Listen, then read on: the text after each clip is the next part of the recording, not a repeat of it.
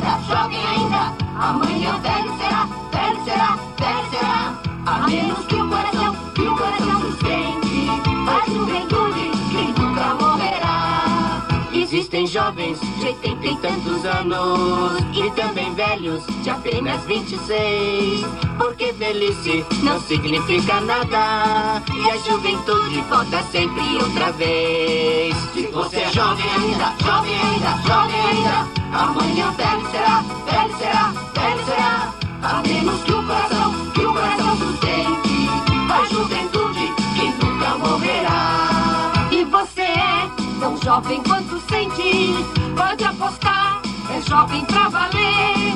E velho é quem perde a pureza e também é quem deixa de aprender. Se você é jovem ainda, jovem ainda, jovem ainda, amanhã velho será, velho será, velho será.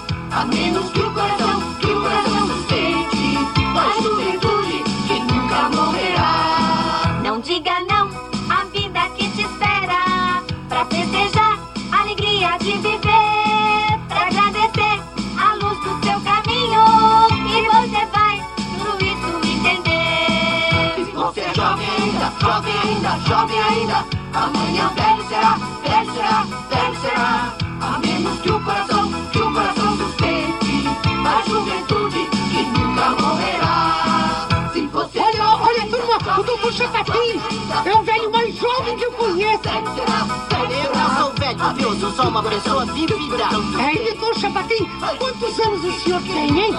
Eu? Todos. Mas isso não te interessa, viu? Jovem ainda. Amanhã velho será, velho será, velho será. Que o coração sustente a juventude que nunca morrerá. Se você é jovem ainda, jovem ainda, jovem